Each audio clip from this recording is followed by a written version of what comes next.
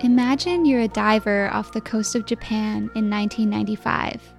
The water is dark and murky, and all kinds of strange fish are swimming past you. You swim towards a section of the ocean floor. It's open and sandy, but you notice something strange on the ground.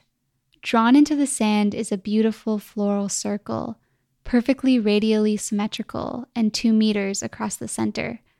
The crop circle appears perfectly undisturbed in the current.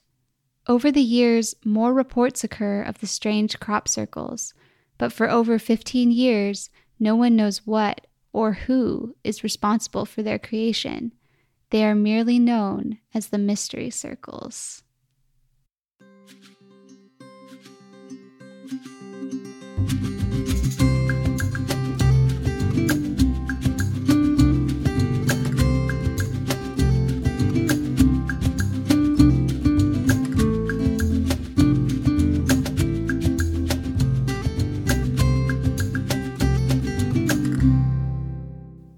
Welcome to Beyond Blathers, the podcast where we dive deeper into the insects, fish, and fossils you can find in Animal Crossing: New Horizons. I'm Sophia Osborne. And I'm Olivia DeBercier. So I bet you're wondering, why all the mystique? What are the mystery circles? And we're going to get to that, but first, a reminder that we've launched our new merch store over on Etsy. We've got new stickers, acrylic keychains, and handmade sunfish ornaments. So if you want to support the show, check it out at etsy.com/shop/beyondblathers. Now, on to the tea. We are talking about pufferfish today. So, Sophia, can you tell us what Blathers has to say about pufferfish? Yeah, definitely. So if you bring a pufferfish to Blathers, he'll say, like its cousin the blowfish, when the pufferfish feels threatened, it inflates into a spiky balloon. The biggest difference between them is that the pufferfish is not deadly poisonous like its kin. So while it may look scary, the substantially reduced risk to life and limb makes it much better company. Okay. Blathers. There's a lot here to unpack taxonomically, but first things first, okay. Many pufferfish and their relatives are definitely poisonous. So please don't listen to Blathers and go around eating pufferfish unless it's been properly prepared. So I just wanted to say that right off the bat, this is a dangerously incorrect fact, okay? So Blathers, you gotta take some responsibility here. Okay, so that's the first thing. Number 2. Blathers' mishap here brings up kind of a confusing aspect of pufferfish, which is that there are like 1,000 common names for pufferfish and their relatives, and they're all used interchangeably by a lot of people. So it can be, yeah, you might be kind of confused because you're like, isn't a pufferfish the same as a blowfish, the same as a porcupine fish? And like, kind of. So for this episode, we will be talking about pufferfish in the family Tetraodontidae. But the fish in Animal Crossing that they call a pufferfish more closely resembles a porcupine fish, which is not in family Tetraodontidae, it's in family Diodontidae. So it's a relative of the pufferfish, but it's different. You can also catch a blowfish in Animal Crossing, and both its illustration and its description more accurately match the Tetraodontidae or the pufferfish family. So yeah, it's a little bit mixed up here. And to summarize that, porcupine fish and pufferfish/blowfish are in separate families. And today we're talking about Tetraodontidae, the pufferfish and blowfish. Oh my gosh. I know, it's very difficult to unpack. That was like the biggest fact check of all time on Beyond Blathers. Yeah, Blathers, you're so confused. It's okay though. It's confusing. And like, honestly, there's probably people who disagree with me in terms of like using the name blowfish to describe a pufferfish or whatever. And this is why knowing family names is really important as a scientist, because common names, or I guess English names specifically, are just like very confusing and like vary so much on region and where you're from. So like, according to Wikipedia, pufferfish are also commonly called puffers, balloonfish, blowfish, blowies, bubblefish, globefish, swellfish, toadfish, toadies, honey toads, and sugar toads, among other names. So, yeah, very, very confusing. Aww, I want to call them swellfish. That's so cute. Swellfish. They're swell. I like balloon fish. Also toadies. That has like a New Zealand. I can see like someone saying that in a New Zealand accent for some reason. Honey toads is cute too. Honey toads. Aww. Sugar toad. That sounds like a pet name. Yeah. Hey there, sugar toad. Please call me Honey Toad. Yeah. Oh man. Okay. So yeah, going back to the pufferfish. Overall, there's about 187 species of pufferfish in the family Tetraodontidae, and they can be found all over the world in areas including open ocean, coral reefs, temperate, shallow water, and even like brackish and freshwater environments, which I didn't know. I didn't know you could find pufferfish in freshwater places. That is really interesting to me. And I saw like a video, I don't know where it was, but it was someplace in Africa that had like, it was like a video of an otter trying to eat a pufferfish, and it was really cute. The otter was having a understandably rough time. Aww. Yeah, I am really surprised to hear that they could be found in fresh water. I guess I just associate them with the ocean so much. Mm-hmm. Yeah, and they have like this sort of chunky look to them, even when they're not inflated, and usually some of them have a kind of spotted pattern along their backs, and this spotting is sometimes really dramatic looking and can help warn predators of their potential toxicity. Now, all of these inflatable fish characters are part of the overarching group, the Tetraodontiformes, and this group of fish actually includes our friend the sunfish, as well as boxfishes and triggerfish, so it's a pretty big group, and honestly, like some of the coolest looking fish in my opinion.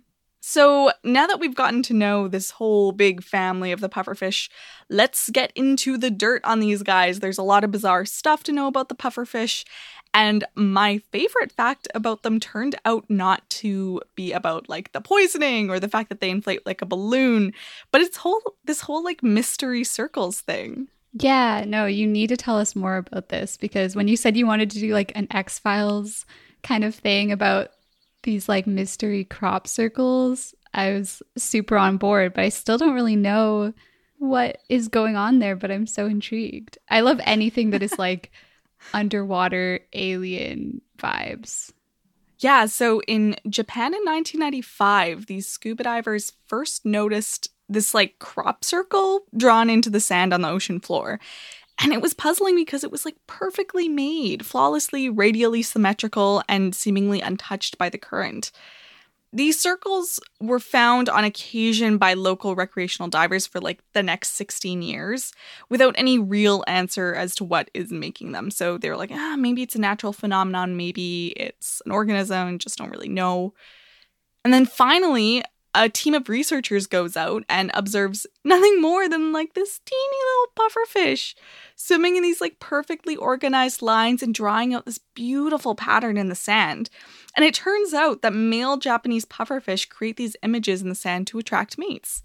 So what's even more amazing about this is that they will drag their fins in such a way and in such a pattern that it draws all these like really fine sand particles to the middle.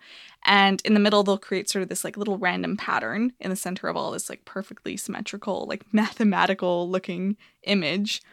And the hope is that a female, if the mate is lucky, will come and lay her eggs in that very like fine sand patch. But it takes like the male pufferfish 24/7 attention to keep that pattern looking good for the ladies. Otherwise, the current will blow it all away and all their work will be ruined. Oh my gosh. Well, one, I love the initiative, love the planning. And two, this reminds me so much of like, I've been working on this episode of another podcast called Terra Informa about cryptozoology and conservation, and how like cryptozoology, which is like the sort of pseudoscience of hunting for cryptids like Sasquatch and Ogopogo and the Loch Ness Monster and stuff, how that could actually maybe help real life conservation.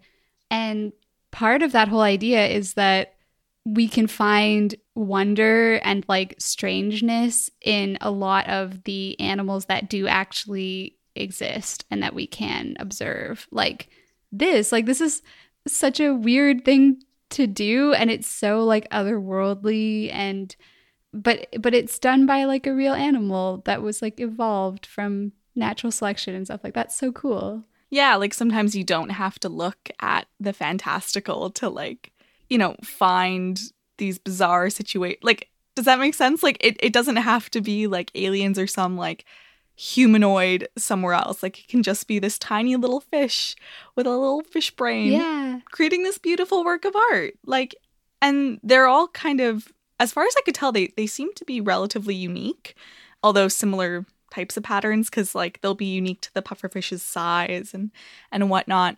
And there's an amazing BBC video of it. It's very dramatic, very David Attenborough. So you can find that on YouTube, and we'll have to post that on the Instagram so people can see. Yeah. Wow, that's so cool. They're really artists. They are. So yeah, after the eggs are all laid, the parents leave and the pufferfish babies eventually hatch and go on their way in the world.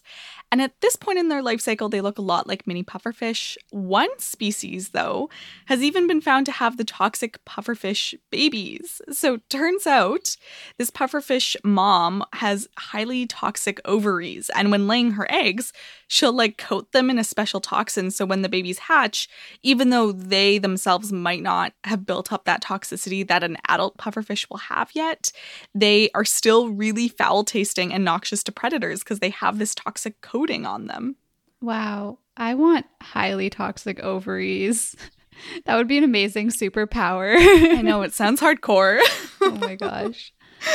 Yeah, no. Can you talk more about the toxicity? Because you said that Blathers got it really wrong. So like, I don't know, should we be worried about the toxicity to clarify, I guess? Oh, yes. Okay. So many, but not all species of pufferfish have a special toxin in them called tetrodotoxin. And it's one of the most poisonous substances known, and there's enough in a single pufferfish to kill multiple humans. So the same toxin can be found in a lot of toxic creatures, including the blue-ringed octopus, the Atelopus frog, and the California newt. And what researchers have recently discovered is that it seems as though the toxin builds up in the body of a pufferfish through its consumption of a type of bacteria. And that bacteria and the pufferfish develop a symbiotic relationship where the bacteria gets a safe place to live and the pufferfish becomes ridiculously deadly. So it's a pretty good deal for them. And if consumed by a human, this toxin causes numbness and paralysis of the tongue and pharynx. It causes gastrointestinal distress, including vomiting and diarrhea. And in extreme cases, it can cause respiratory failure, seizures, and cranial nerve dysfunction, and potentially lead to death. And also, there is no cure. Oh, great. It is very intense. Like, there are, I guess, sort of like ways to minimize the like likelihood of dying of it, but yeah, it's a really intense poison. It really messes you up. Yeah, that does not sound pleasant. Is it just from eating them, or is it also from like, do their spikes have the toxin if you touch them? Okay, yes. So contrary to what I thought, like I always assumed that like the spikes were like could like envenomate you. But apparently that's not the case. Those spikes are basically just modified scales that are used to make pufferfish even more difficult to eat when they inflate.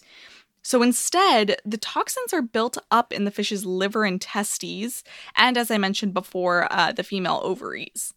Because so much tetrodotoxin builds up in the ovaries, female pufferfish are actually far more toxic than the males. And even between sexes, the amount of toxin in a pufferfish can vary depending on the time of year and where they live. Now, for predators, this means that they might try to take a bite of the pufferfish, but that doesn't necessarily mean instant death for them. So in the case of that, like, otter video, like, the otter was probably not having a good time, but it, like, probably didn't die as a result of just, like, mouthing around and trying to get a hold of the pufferfish. So another like video I found of animals like messing around with pufferfish is there's this video of dolphins being like the jerks they are and like literally playing catch with a pufferfish that's like completely like blown up and stressed out, and they're just like whipping him through the air to each other. Classic like, dolphin. It was a BBC video, and they said like that pufferfish could, I guess, like sort of emanate some of the toxin to intoxicate the dolphins. I did a little more reading, and like it didn't seem like there was necessarily... Basically, a lot of news articles came up that were like, the dolphins were getting high off the toxin, and this is like something they do for fun. But there doesn't seem to be like a lot of scientific evidence to support that. But I mean, maybe they were getting some unintentional dose of the toxin. It's hard to say. Yeah, I was going to ask you about that because I feel like I definitely heard about dolphins getting high from pufferfish. Yeah, it was really hard to find any like proper fact checking on that. But I definitely didn't find any scientific papers that could confirm that. Someone needs to study that. So, yeah, it does sound interesting. Like, I'd like to know if... But it seems like a really ridiculous thing for a dolphin to do. Like, that's a super, super highly toxic organism. Yeah. That it seems strange to, like, willingly put yourself in that much danger. But don't people eat pufferfish? Like, if it's prepared properly, isn't that a delicacy? Yeah. So in many parts of the world, particularly Japan, Korea, and China, pufferfish sashimi, that's a little bit of a tongue twister, pufferfish sashimi. Pufferfish sashimi. Oh, it is. Yeah. Pufferfish sashimi. Say that 10 times fast. Called fugu, which is a much easier thing to say in Japan. Is a delicacy, largely because it requires a very skilled cook to prepare this sashimi and prevent killing their customers. Because the toxin doesn't break down through cooking, which is another thing that makes it super dangerous. And at fancy restaurants in Tokyo, a plate of fugu can go for $200. So it is not a cheap cut to get this fish. And there's like a whole certification program that cooks have to go through in order to be allowed to serve pufferfish. And there's also strict trade regulations. So all this ends up meaning that this delicacy can be super expensive to buy. But what's cool too is that there's a very long history of eating pufferfish. There's evidence of it being eaten in Neolithic times in Korea about 5,000 years ago. And ancient Chinese and Egyptian murals show people eating pufferfish as well. How does it get properly prepared if the toxin doesn't break down through cooking?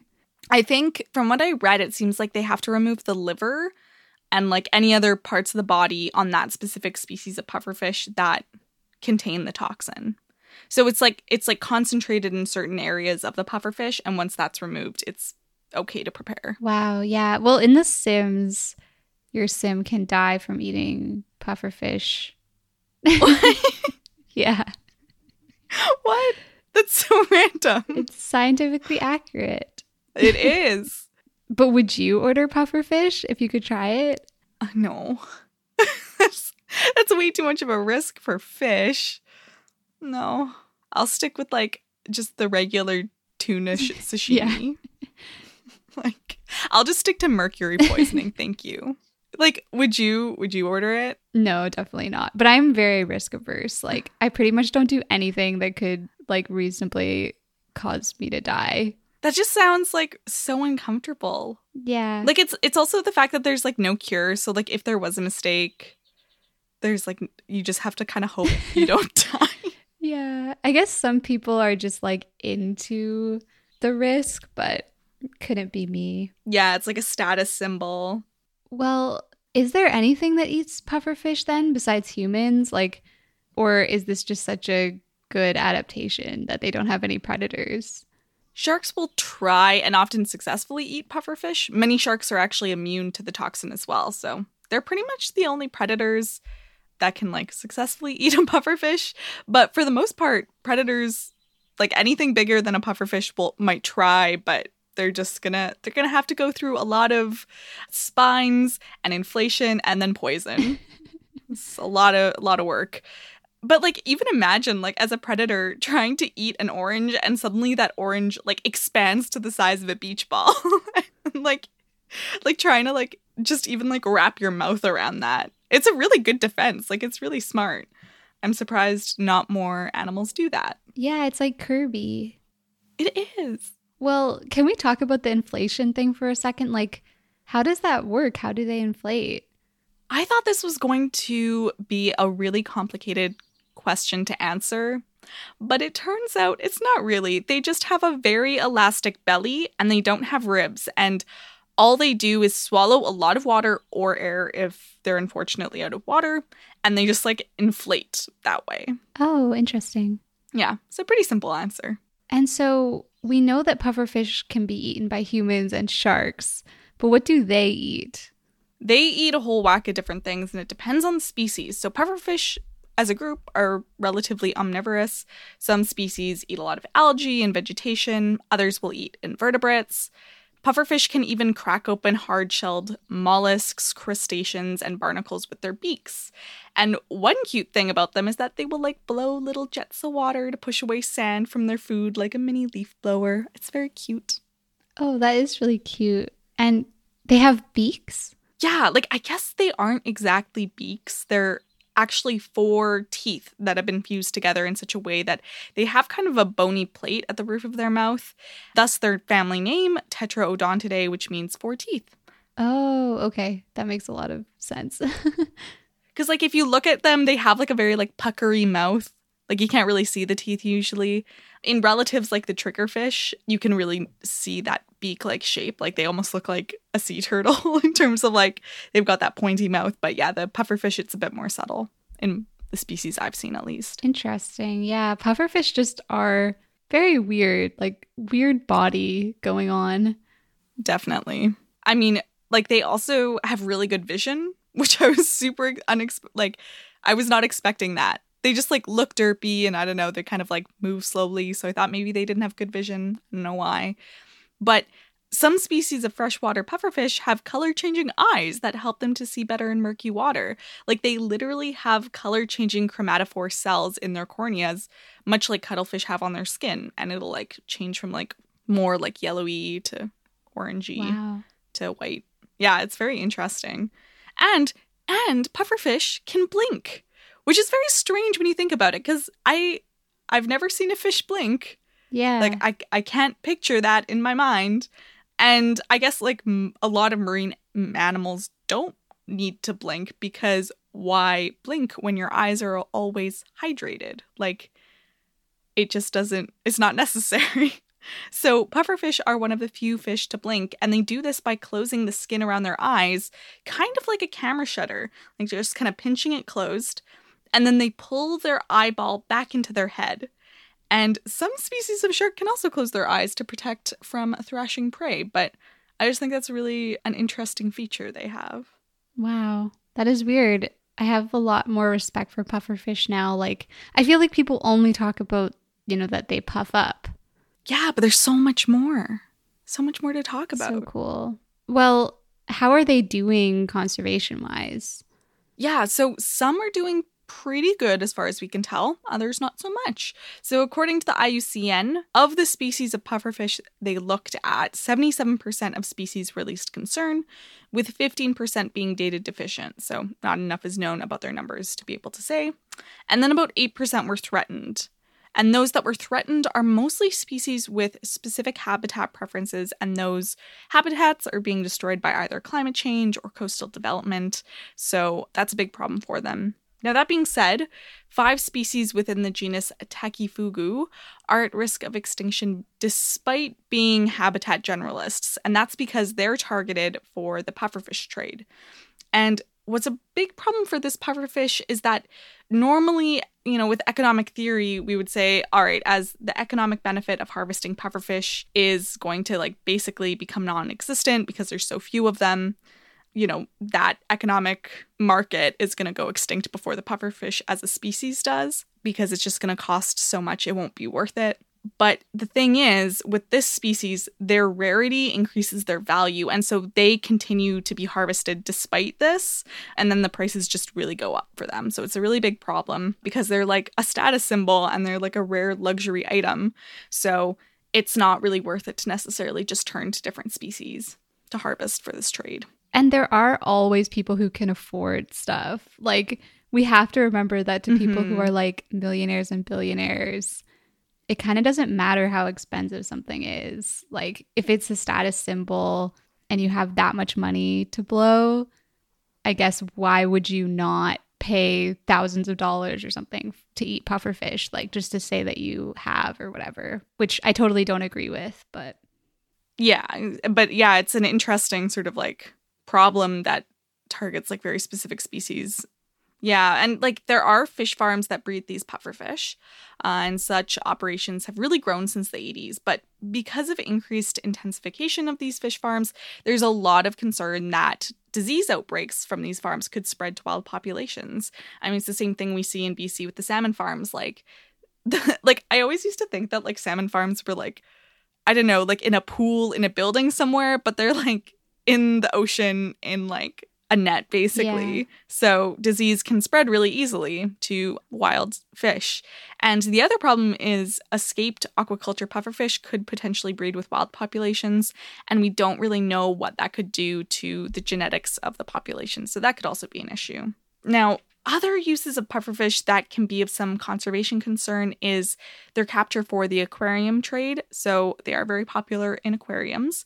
And to a lesser extent, medicinal uses, curios, poisons, and animal feed. So kind of a variety of uses there. Yeah, I guess you could poison someone with them. Mm-hmm. That is a thing. Which is wild. Yeah. I feel like that could be a really interesting investigative journalism piece. Like, are a lot of people using like pufferfish poison?